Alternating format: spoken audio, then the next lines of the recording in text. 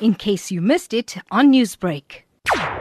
I think it's too early to tell. The people of South Africa are still speaking through the IEC.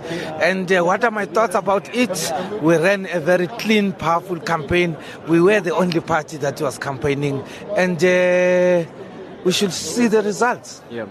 I think at this stage, what's coming through strongly is that the EFF is showing a growth trajectory. A lot of analysts are saying that you are going to be stronger than your 6% from the 2014 election.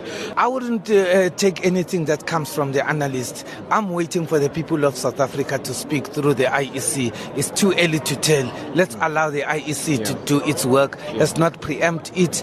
It is an institution of integrity. We shouldn't raise high hopes and only to find that it doesn't come to pen like that. Let's allow the people of South Africa to talk.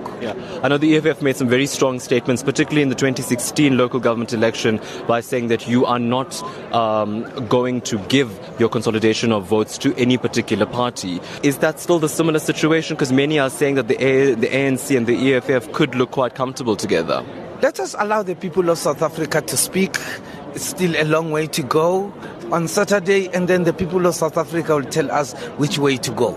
We are a government in waiting. We can't wait to take over the union buildings come Monday when we walk majestically on a red carpet to that the east side of the, or is it the east side or the west wing, chief, there at union buildings?